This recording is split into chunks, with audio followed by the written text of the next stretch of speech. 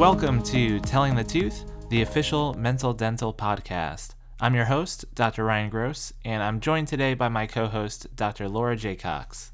Good morning, everybody.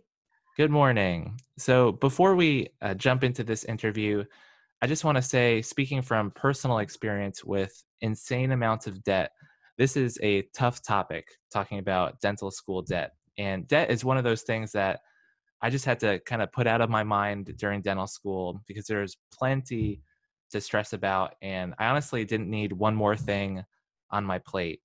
So it wasn't until after I graduated that I even had the mental capacity to face this issue head on. So keep that in mind. And wherever you're at in your own journey, we want this interview to be informative, but we also want it to be a blessing for those of you who just want to learn more about this topic.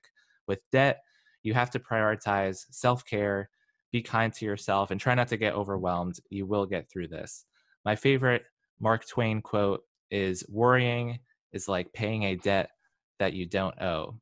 So with that, enjoy the interview.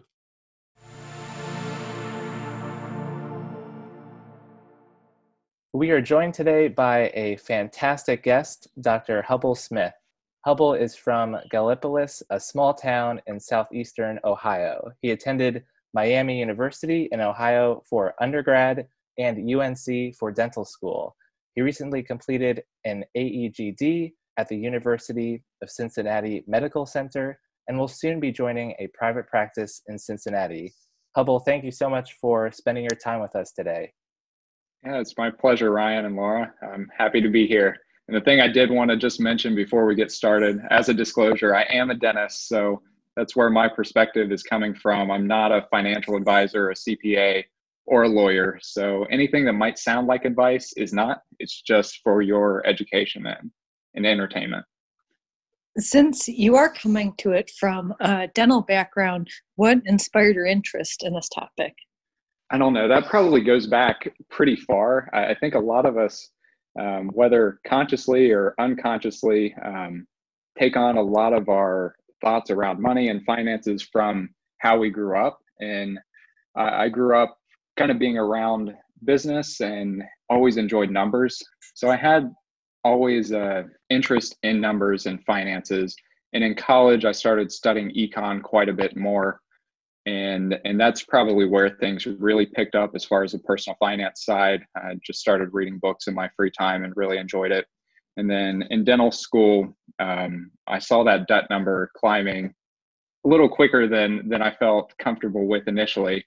And I like to feel in control of things and at least researching and figuring out where things are, what they should be, gave me a little bit of that sense of control and understanding my situation and how best to figure that out. For those who may be unaware, maybe we can start with, what is the average dental school debt for graduates today? So ADIA's data from 2019 stated that the average dental school debt is a hair over $292,000.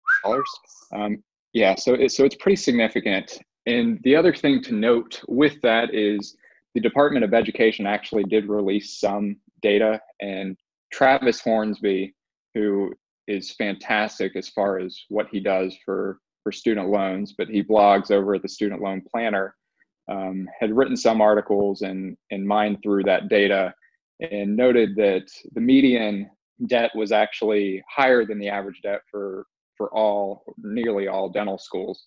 And what that means is that a lot of students are having help, whether it be from a spouse or from family. And I think going through dentistry, we probably had, or through dental school, we probably had an idea of that, but to see it quantitatively, it was interesting. So even though that is the average, if someone's going to finance their entire dental school education, I would expect things to be higher, again, going to an average school. There are some schools in some situations where you can get a little bit lower than that number, but just I do want people to have an expectation of what they're going into. That's really interesting. And especially at private dental schools, like where I went, I had gone to Harvard for dental school prior to coming to UNC. And I had classmates that were walking out with 400, 500 plus grand worth of debt when their family was unable to help them with paying for it. And there wasn't really need-based help at the professional school level, at the dental school. And so, you could really come out with some substantial debt, especially after residency. And there are some schools that kids come out and you're looking at $600,000+ today. And then if you tack on a specialty after that, then you run into a situation like the Wall Street Journal reported about back in 2018 with Mike Maru, who was an orthodontist who had over $1 million in student loan debt. Yeah. Yeah, I knew a periodontist, a perio resident who was finishing up when I was a final year dental student, and he had over $1 million. And granted, it was his second residency program, so he was not the norm, but it's just kind of mind-boggling when people just keep tacking on from college to dental school to residency. Wow. And I certainly hope for our listeners, no one's facing quite that amount of student debt, but if they are or feeling overwhelmed, speaking from personal experience, Hubble, you've been an incredible help to me. So I'm excited for our listeners to hear what you have to share. No, I'm glad I was able to help in any way that I can, Ryan, and hopefully I can relieve some of that stress that I experienced kind of the first 2 years of dental school or so, where I kind of really started digging into this. Mm-hmm, definitely. Just so our listeners get a sense, what is the average debt burden, today compared to 10 years ago or 20 years ago? So a lot of the graphs, or the earliest data that I could find, again from ADIA, going back to 1996, the average dental school debt there was $84,000. And granted, that was in 1996 dollars. So we do have to adjust for inflation to bring it back up to 2019 dollars so that we're comparing apples to apples. But whenever we do that, the average dental school debt in 2019 dollars for someone who graduated in 1996 is a little over 137,000. Okay, so that's $137,000 versus nearly $300,000. So you're looking at nearly 2.5 times of an increase over less than 25 years, which is huge. I mean, that impacts everything. Yeah, it does. So let's start talking about some of the specific terminology that's used, because I know when I first got into dental school, this was a completely different language for me, and a lot of this was unfamiliar. So for our listeners out there, what are direct loans all about? So if one's going to dental school, direct loans are where you're going to borrow your money from the federal government. In undergrad, you have different types of loans that you might get, like Perkins loans are one example. But for dental school, you're going to be looking at two types of direct loans. You're going to be looking at direct unsubsidized loans and direct plus loans. Again, kind of comparing dental school to undergrad. Undergrad, one might have gotten some subsidized loans, but those don't exist for us going to dental school. So again, a direct subsidized loan, the government's going to pay your interest as it accrues while you're in school. And then whenever you get done, you're going to be responsible for that interest, but it can be a pretty significant help. The problem is in dental school, we don't have that interest subsidy while you're going through school. So that interest that you take out from the first year for your student loans, that's going to accrue over your 4 years that you're in dental school. So that can raise your student loan burden a little higher than one might expect. Again, just looking from the cost of attendance numbers that schools may publish, or looking at those average values for the previous classes. The other thing that's kind of hard, going back to looking at those average values, is someone that's applying to dental school for this coming year, it would have been the class of 2024, and the data that was available to them was the class of 2018. So the class of 2019 that I gave earlier, that data didn't get released until November. So people had already basically gotten through their application cycle. So you're on a 6-year delay, and we talked about how much dental school has increased over less than 25 years. 6 years can be pretty significant as far as estimating that. So I just would recommend that people run the numbers and use some reasonable assumptions for what interest might run them.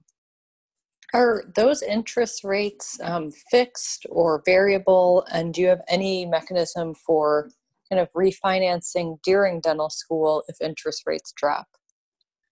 So those interest rates they're fixed for that year, but they do vary year to year, and it's going to be based on where the government is loaning money at that time. So we're in the midst of the pandemic right now when we're recording this, and interest rates are historically low, and that's presented itself with the interest rates that students will be borrowing at for the upcoming 2021 academic year, where they are historically low. So again, that's fixed for this year, but in 2021, when students go to reapply for their new year of loans, it will depend on whatever interest is running at that time. As far as refinancing in the middle of school to a lower interest rate and trying to fix it down there, I do not, again, it's not advice and not a guarantee, but I know of no way personally of doing that. So could you tell us a little bit about the difference between principal and interest? Interest is just the cost that an institution charges you to use their money. So you're not using your own money to go to dental school if you're taking out student loan debt. So interest is that money that accrues on top of the principal. Principal is the actual amount that you take out. So again, let's say that over the 4 years, I'm a fairly typical student and I took out $300,000 to pay for my tuition and my living expenses and all the other costs associated with dental school. That is going to be my principal. Again, we talked about how interest does accrue over the time that you're in dental school. So let's say the cost to borrow that money by the time I get done with everything, even though I only borrowed $300,000 worth, my ending loan balance whenever I get out of dental school is $340,000. Again, I'm just using arbitrary numbers here just to make a point, but that $40,000 on top of that 300 would be the interest that was charged. Again, that's just the cost of doing business or the cost of using the taxpayers' money if you're using federal loans. We'll talk a little bit about the grace period, because that's another one of those terms that I heard and I wasn't sure what it meant exactly. So maybe we could talk about what a grace period is for loans and how exactly that works. So a grace period is an extra amount of time that you're given to begin making payments on your loans. After you graduate, the grace period is going to be 6 months in a typical situation to begin making payments on your loan. So say you graduate in May, you're going to have a 6-month grace period until November to begin making payments. There are some benefits and some techniques, and that does go down into the weeds a little bit. But if anyone's interested, kind of looking at, especially our medical colleagues, whenever they go off to residency, a lot of them will consolidate their loans and use their income for the past year. And as a student, you're not making any income typically, or very, very low income. And then whenever our medical colleagues become residents, they can potentially have $0 payments that are counting towards their loans. And if they're going for public service loan forgiveness, or they're under a program called REPAY, which we can talk about a little bit later, which offers an interest subsidy, there can be some fairly significant benefits that way. Again, it's a typical technique that's used in the medical world. In the dental world, it's not as easy to use, especially if you're going to a grad program or a specialty such as ortho or pros or perio. One of these programs that will typically charge tuition, and the income that you make may not necessarily be employment income, and that's not a technique that can be as readily used for the dental world. And does interest accrue during that grace period as well? Interest continues to accrue. Yep. And whenever you begin repaying that loan and it comes out of the grace period or comes out of deferment, that interest will capitalize. And that just means that the interest that grew over the time while you were in school gets added to the principal of the loan. So the principal of the loan does get larger.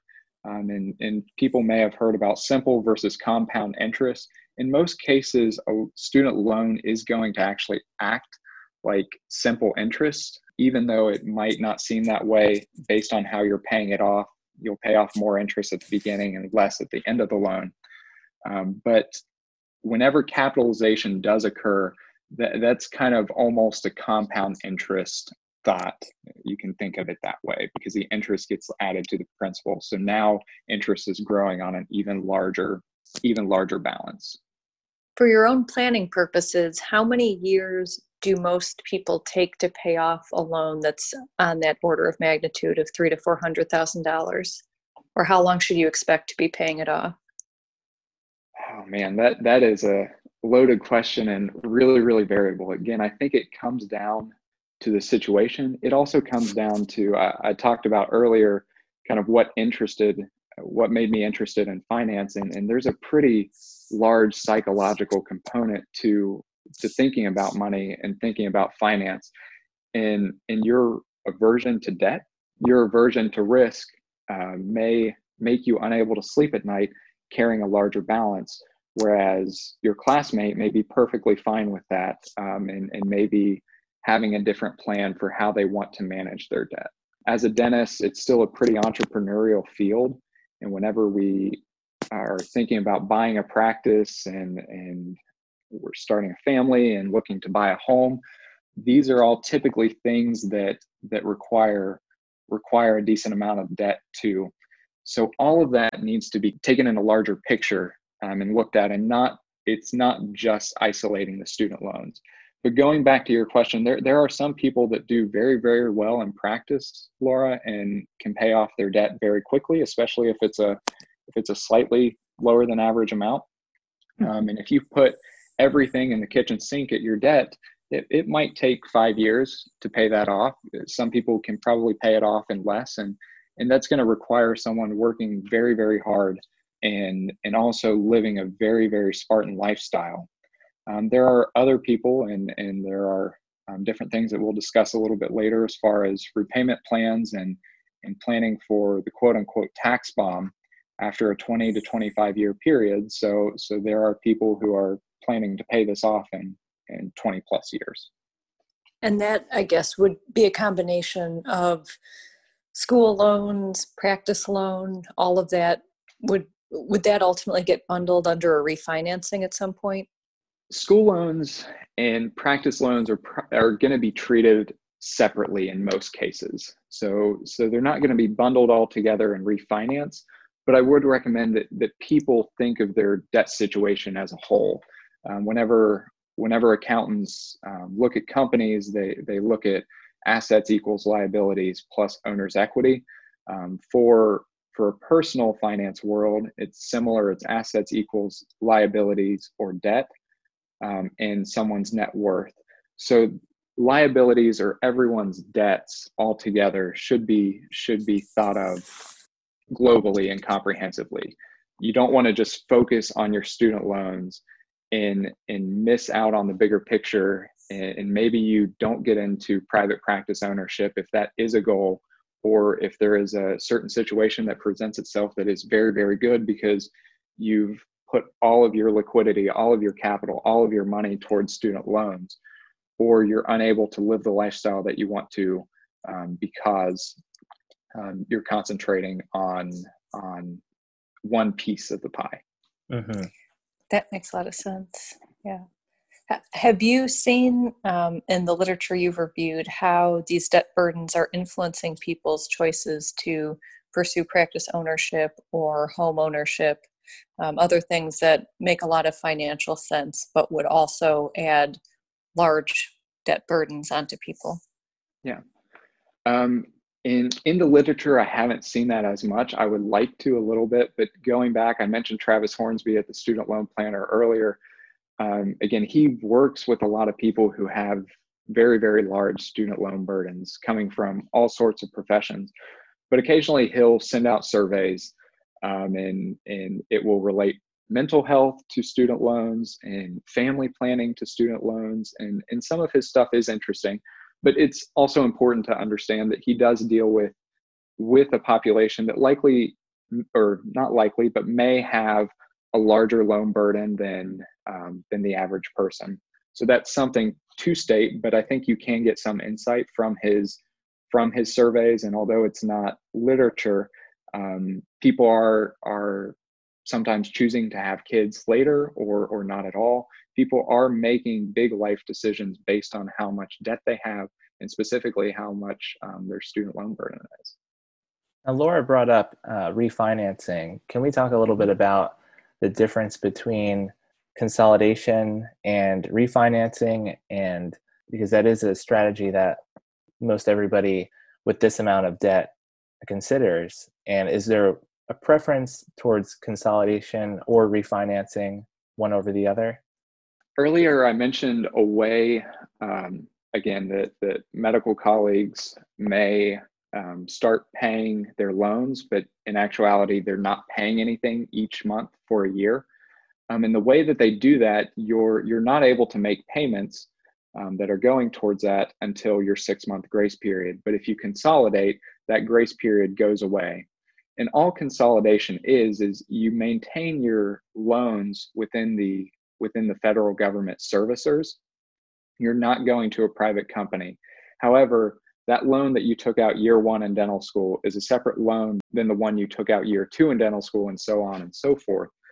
Consolidation just wraps all those loans together.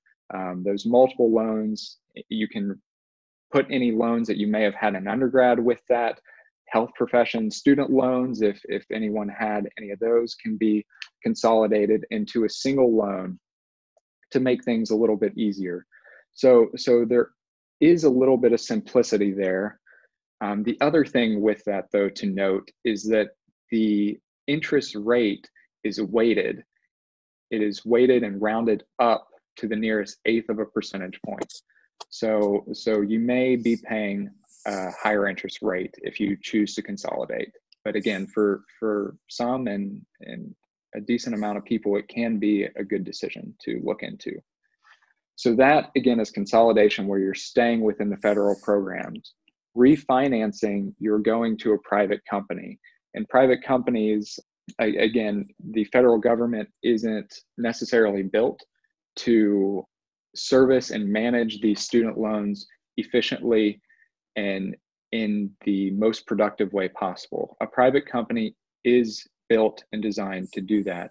So you can potentially find lower interest rates by refinancing privately. There is one caveat that I do want to mention, and I know, Ryan, you and I have talked about it before, is that if you do refinance, you cannot go back to a federal program. So right now we're in the midst of this pandemic, and everything, all the rules are just being changed from what we're used to. We took out loans all throughout dental school that were unsubsidized and never had any of that interest paid. But right now, until September 30th, we're on forbearance. And forbearance normally means, again, that the interest is accruing over that time. But in this case, until September 30th, all of the interest is being paid if you're on a federal program.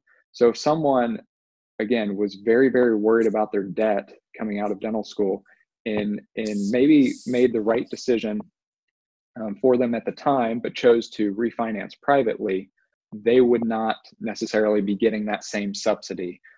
Some of the companies, and a lot of the companies, I think, have offered some ways to help people who have refinanced as far as interest-only payments and things of that nature. But there is just something to be said about understanding that if you choose to go through the private refinancing route, understand that you cannot go back to the federal loan servicers, even if there is a beneficial period like right now. That's one of the benefits of keeping it there. But like you said, it really, there's a lot of variation. It depends a lot on someone's individual situation. Yeah, it really does. And I think a good way to think about this is looking at your entire debt and your situation. You want to be in a very stable situation before you're looking to refinance, in my mind. You also want to make sure that your debt burden is at a reasonable rate relative to your income.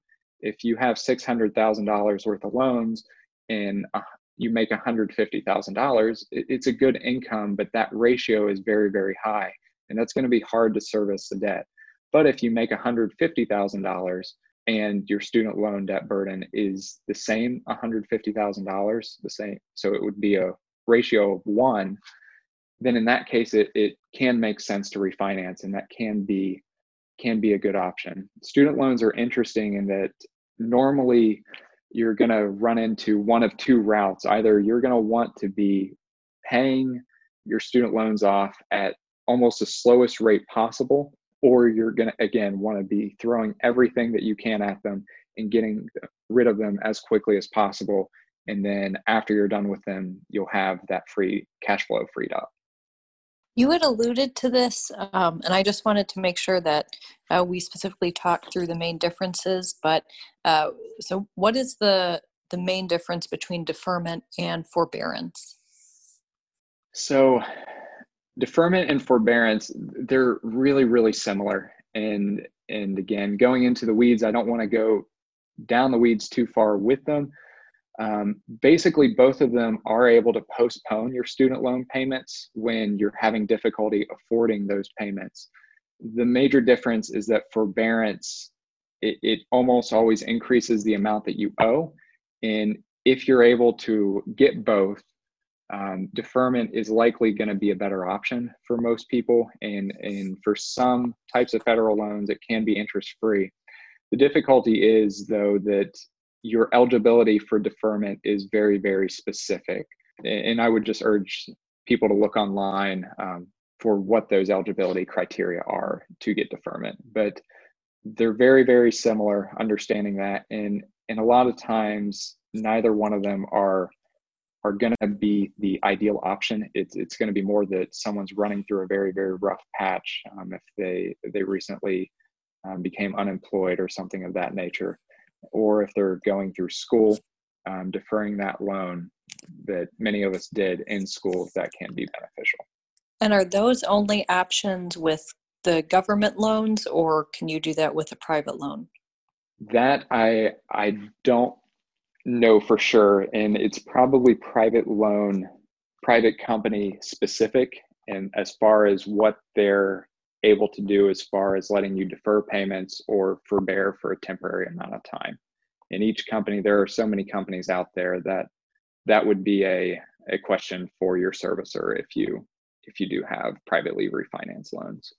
Now, Hubble, you had alluded to this before in terms of specific strategies for paying back your loans. There are these income-based repayment plans. Could you talk a little bit about what those are all about? So backing up, I mentioned a debt to income ratio, and a lot of the strategies are based on that. And if you have a ratio that's higher than 1.5 or 2 times, so if your debt is twice as much as your income, a lot of times you're going to be better off kind of making those small payments over a longer period of time through an income-driven repayment plan. If your income is relatively high, say less than 1.5 times your debt burden, then refinancing can be a good option. And again, this is just one more area where student loans are very, very unique. And there may be some other loans out there, but not that I am really that familiar with, that allow you to pay based on your income. When someone goes to get a 15 or 30-year mortgage, the bank doesn't say, I'm going to expect you to pay more whenever you make more. Whenever you're making less, I'm going to expect you to pay less. It's based on an amount of time. So if you get a 30-year mortgage, over those 30 years, you're making payments that are equal in amount, but that will eventually pay off the loan after 30 years. So that is one aspect that's very, very unique to student loans. And again, it gives rise to some of these strategies that some of our colleagues are utilizing. So again, going back to different types of income-driven repayment plans, There are currently 4 out there, I believe. There's income-based repayment, income contingent repayment, and then pay-as-you-earn, also known as pay, and revised pay-as-you-earn, also known as repay. The IBR, or income-based repayment, and ICR, income contingent repayment, those had higher amounts that you were responsible to pay for based on a percentage of your income. For IBR, it's 15%, and for ICR, it's 20%. So pay and repay came along a little bit after these programs. And for both pay and repay, you pay 10% of your discretionary income. The difference comes for how long you have to make those payments. For pay, you make those payments for 20 years. And then after the 20 years of payments, your debt is forgiven. And I say that in air quotes, but no one can really see me giving the air quotes, because after that 20 years, whenever the debt's forgiven, you're actually taxed on that as if it was your income. So say you still have a remaining loan balance of $100,000. It's forgiven, but the IRS is going to issue a 1099-C form after that 20 years and expect you to pay taxes on that $100,000. So say someone's in a 40% tax bracket 20 years from now. Who knows what the tax brackets will be, but again, arbitrary number, they would be expected to pay $40,000 at that time. Okay. Repay, it's again similar in that it's 10%, but instead of 20 years, you're going to be making those payments for 25 years. There are also some subtle differences as far as how you can file taxes and make those repayments. And the biggest difference in my mind, besides the amount of time that you need to make payments, is the interest subsidy that comes along with repay. So any unpaid interest, half of that will be paid by the government. So I just want to step back and try to make an example with some numbers. And it's kind of hard to think about numbers over an audio format. I think it's also really, really beneficial to do at the same time. So again, $300,000 for student loan debt, say that has an interest rate of 6%. So over a year, it would accrue $18,000 of interest. Let's say someone just graduated, and based on that calculation from repay, they're expected to pay $10,000 over that year. Okay, so they had $18,000 of interest, but they're expected to pay $10,000. So that loan is still increasing from that interest, and it's not capitalizing on that interest, but you're not quite paying that interest off. There's still $8,000 left. So since that's the case, if you are under repay, the government will subsidize half of that. So the government will effectively pay $4,000 of that, and you will be responsible for the remaining $4,000. So that still does get added to the balance. Does that make sense?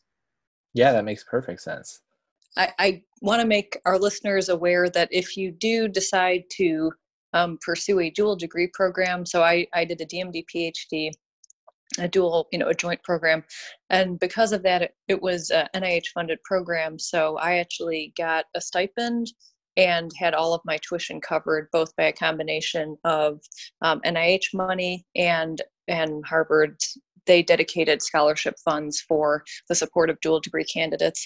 And those opportunities exist at most major research dental schools. So Harvard, UNC is starting a program, UCSF, Michigan. And so if you're someone who is very debt averse, like I am extremely debt averse to the point that it did contribute to my decision to do a PhD, even though I'm very thankful I did it because I'm very happy doing research as well. That is an opportunity there. And another option for avoiding kind of the debt burdens is doing it via a ROTC route, where you would go to dental school and then have some years of military service as a dentist. And we have multiple residents in the UNC program that have done that, and we're quite happy with that experience as well. So if you are a dental student or someone thinking about dental school and you're somewhat recoiling at these numbers, there are ways of doing it. It does lengthen the road, and it is challenging in its own right, but there is a way to do it without taking on the debt. Yes, there are definitely ways to do it without taking on the debt. And I think that people should make sure that they want to go those ways too before Yes, they make absolutely. that decision. Do And not do a PhD unless you want to do research in some capacity. Like I knew that I loved research. I was very seriously considering graduate school, independently of dental school, and this was a way of merging those two interests. I would not sign up to do a PhD if you have no baseline interest in research. Whereas I know the people who did the ROTC route, I think it was more financially motivated, or they came from a military background, and so they had a sense of what they were signing up for, and it did work well for them. But yeah, don't just do it as a cost saving measure. Yeah, and there are public health programs that are similar to the HPSP, as far as similar to the military program, that offer abilities to graduate from school with no debt or minimal debt. So those are things to look into as well. I realize, kind of as you said that, Laura, that it's been kind of a Debbie Downer conversation, and I do want to back up and just make a point that as dentistry stands, again, let's say pre-COVID, because we don't know how things will change, and things will change. But as they stood before COVID, it was still a good financial decision, even with all these things. So let's say worst case scenario, someone graduated from a school and just had an inordinate amount of student loan debt, $700,000 plus, let's say. At that point, the amount, I don't want to say it doesn't matter, because someone will be paying the bill eventually, and that will be the taxpayer down the road. But that overall balance at that point is not the biggest part of the equation. So at that point, the way I would urge people to think about it is more like a tax, or an extra tax that one would have on their income. So the average student graduating with a bachelor's degree, and someone going to dental school, one could argue, isn't necessarily an average student. Normally, someone going to dental school has worked quite hard to get there. But let's just use an average for this diversion and this little tangent. The average student graduating with a bachelor degree may make $50,000. An associate coming right out of dental school, they may look to be making $120,000. And there is an opportunity cost as far as that 4 years. But if someone was planning for that tax bomb with one of those two income-driven repayment plans, it would be 10%. But let's say you take another 10% of your salary to save for that and invest for that, which will compound over those 20 to 25 years. So effectively, your salary is 20% less than it would be. So if someone's making $120,000, then they can think about their salary as $96,000. And that's still a very, very nice salary relative to an average person graduating with a bachelor's degree in America. And if you extend that globally, I mean, it's a very, very nice lifestyle that one is able to live. And again, why I've tried to make a point, and it's really difficult to make without delving into one situation, but as looking at this from a more global perspective and not getting overwhelmed with it, because I really was my first and second year of dental school.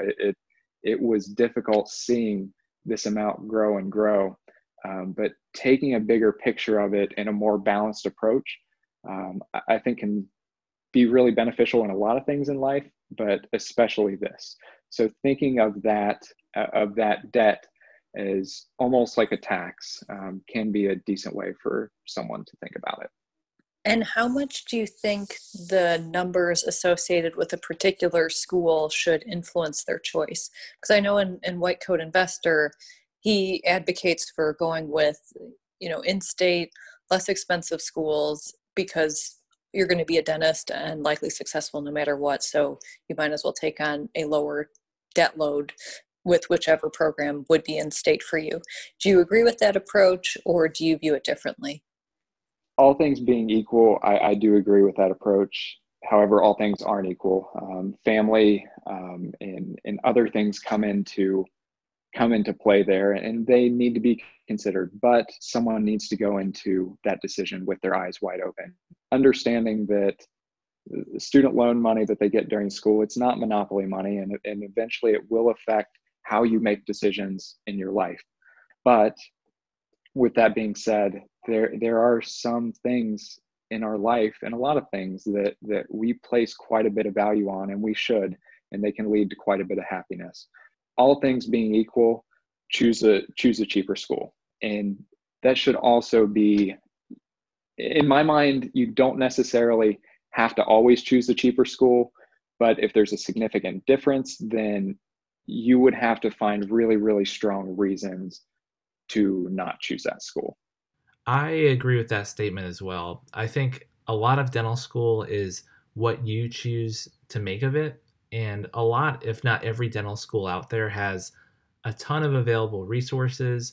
There's a lot online that you can take advantage of and pursue with your own time. And I think a good majority of what you learn is based on your own motivation and your own discipline, not necessarily how many dollars you put towards an institution.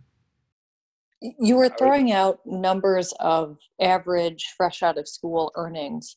They are, comfortable numbers to live on, but just so listeners have a sense, once you're owning a practice and, let's say 10 years out, what would an average general dentist expect to be earning? Oh man, Laura, you are killing me with some loaded questions here. And that's really, really difficult. It's hard to even answer in ortho. Like I know how much people earn ballpark in North Carolina, but I know it's less in large cities that have a lot more saturation. And so there's a big range. Yeah. So you mentioned Jim Dollier. He's the emergency physician that blogs at the White Coat Investor. Mm-hmm. And he is a great source of all kinds of information. And the thing that he likes to say is in medicine, there's a lot of inter-specialty variation as far as income. So a plastic surgeon versus a family medicine doc, mm-hmm. they're very different as far as the incomes that they make. But bigger than that, there's a lot of intra-specialty mm-hmm. variation. And you can have a family medicine doc that's very entrepreneurial and has his or her own practice and does very, very well. Whereas another family medicine doc may just work a few days a week and may not do as well. So that really applies to dentistry, maybe even more so, because again, it is still at this point a very entrepreneurial field with private practices.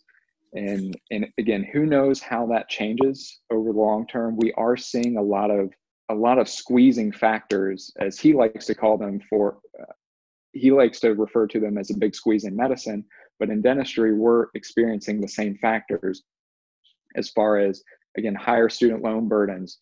We're experiencing lower reimbursement from insurance companies, increased regulations and associated costs. And that was even before COVID, and that's just going to be exacerbated. And then in dentistry itself, a lot of the cottage industry, the mom and pop solo doc offices, there will, I believe, still be a place for them, but we've seen a lot more of an influx as far as private equity capital.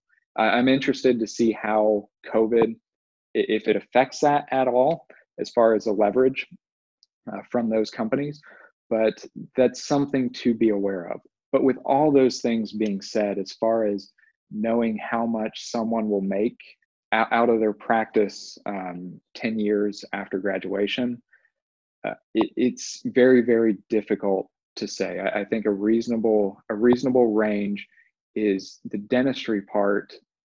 A general dentist could probably expect somewhere between $150,000 and $200,000.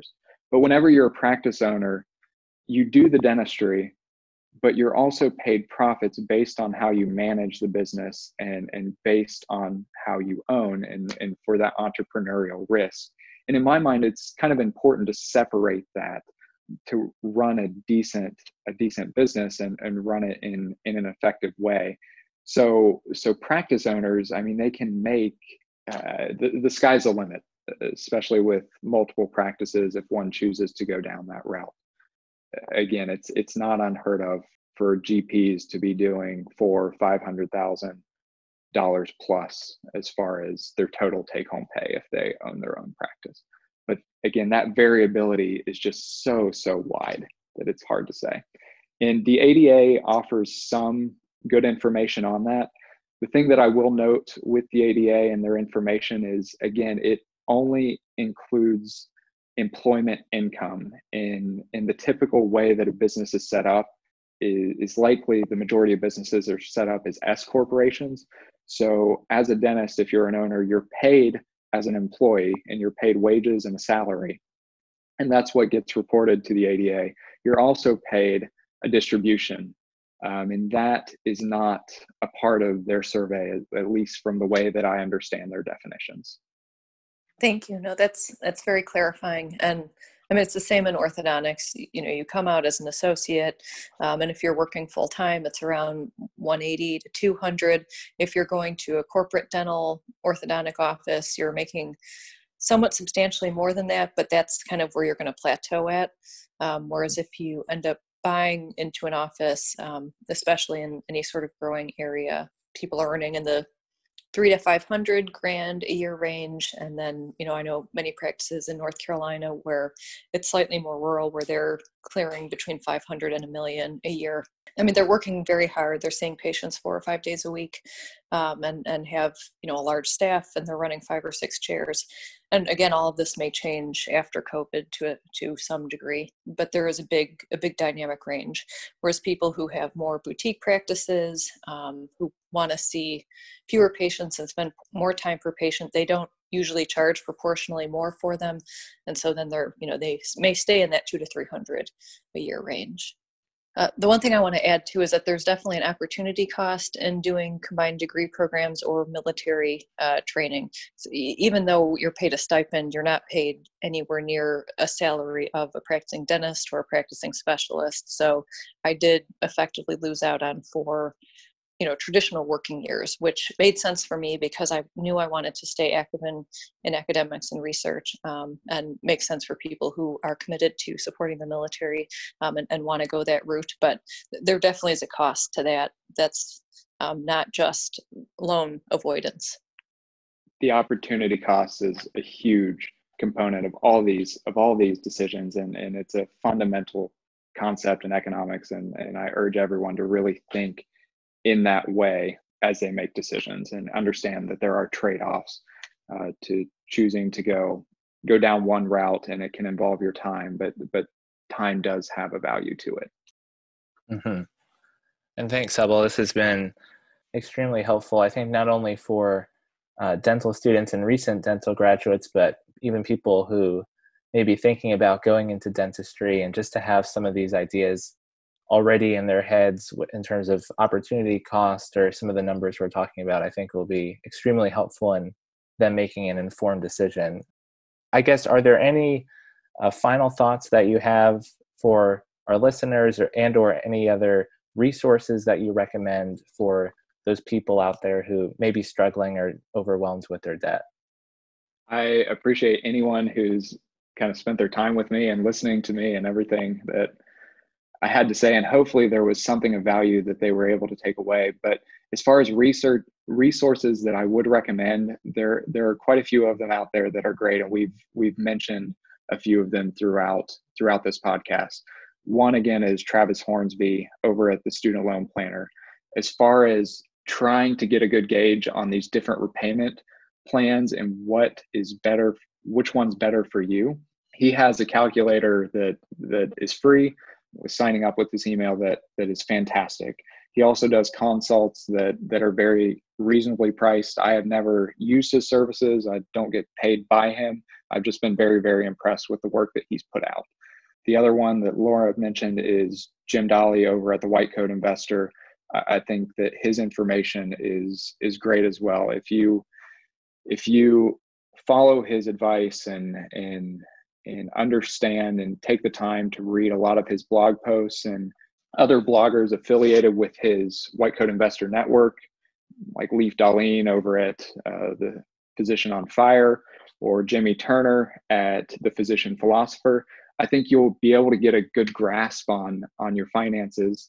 But especially Jimmy's blog, I've enjoyed quite a bit, because again, it has that philosophical side that I think is so important to the money and to finances there. And then lastly, if you're looking for just one resource, if you really want to get into the nitty gritty with all of this, Ben White is the kind of original student loan guy in my mind.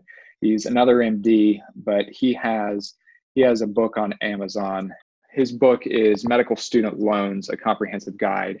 and it has a lot of quality information. Again, it's written from a perspective for our medical colleagues, but there's a lot of similarities between medicine and dentistry and being high income but high debt professionals. So those would be the three kind of resources that I would recommend checking out.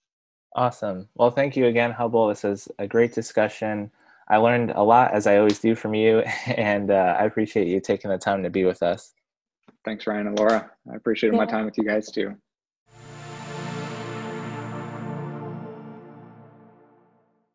I really enjoyed Hubble's perspective and honestly learned a huge amount about the topic. I really wish we were living in a system where, if the money was going to be lent, there'd be a much lower interest rate, and it wasn't such an onerous stressor on top of everything else people are going through in dental school with all of the testing and maybe applying to residency programs and licensure exams. There's just so much going on in dental school to then constantly have this like number accruing in the back of your mind that is going to be waiting for you when you finish. And that's just a huge amount of pressure to deal with. Mm-hmm. Yeah, I absolutely agree. It's amazing to me that the average student debt is upwards of $300,000, and it's definitely an intimidating number. But we're lucky that dentistry in general is a well-paying profession, and you can do really well with it. But just starting off with that kind of, like you say, number looming over your head definitely can be overwhelming. So again, it's just really important to take care of yourself and gather as much information as you can, make informed decisions, and do what's best for you in terms of planning out your repayment strategy and how you want to approach that. And it was clear too that there's a lot of nuance to this and pros and cons associated with, government lending mechanisms and private refinancing methods. And just know that you need to do a lot of homework and really understand what you're signing up for, depending on which way you go. Mm-hmm. Yeah, that's a really good point. So we'll leave links in the description of the video if you want to check out some of those books that we mentioned, like White Coat Investor, Medical Student Loans by Ben White, and the Student Loan Planner website. I think they're all really, really great resources. Yeah, I learned a lot from a couple of those myself. Mm-hmm. But yeah, I'm so glad that Hubble was able to come on. He's a great friend of mine. He graduated from dental school with me, and so it's just fun to catch up with him and hear from him again. And I remember teaching him how to bond brackets in some orthodontic session. I never Really? I never had the chance to get to know him, and I'm glad I did. Oh, that's cool. That's cool. So if you have any follow-up questions after this episode, again, feel free to leave those in a comment below this video. Send us an email at officialmentaldental@gmail.com, or you can reach out to me via social media platforms on Facebook and Instagram, and we will address those comments and questions in the next video. But that's it for this one, guys. Take care, be safe, and we'll see you all in the next episode.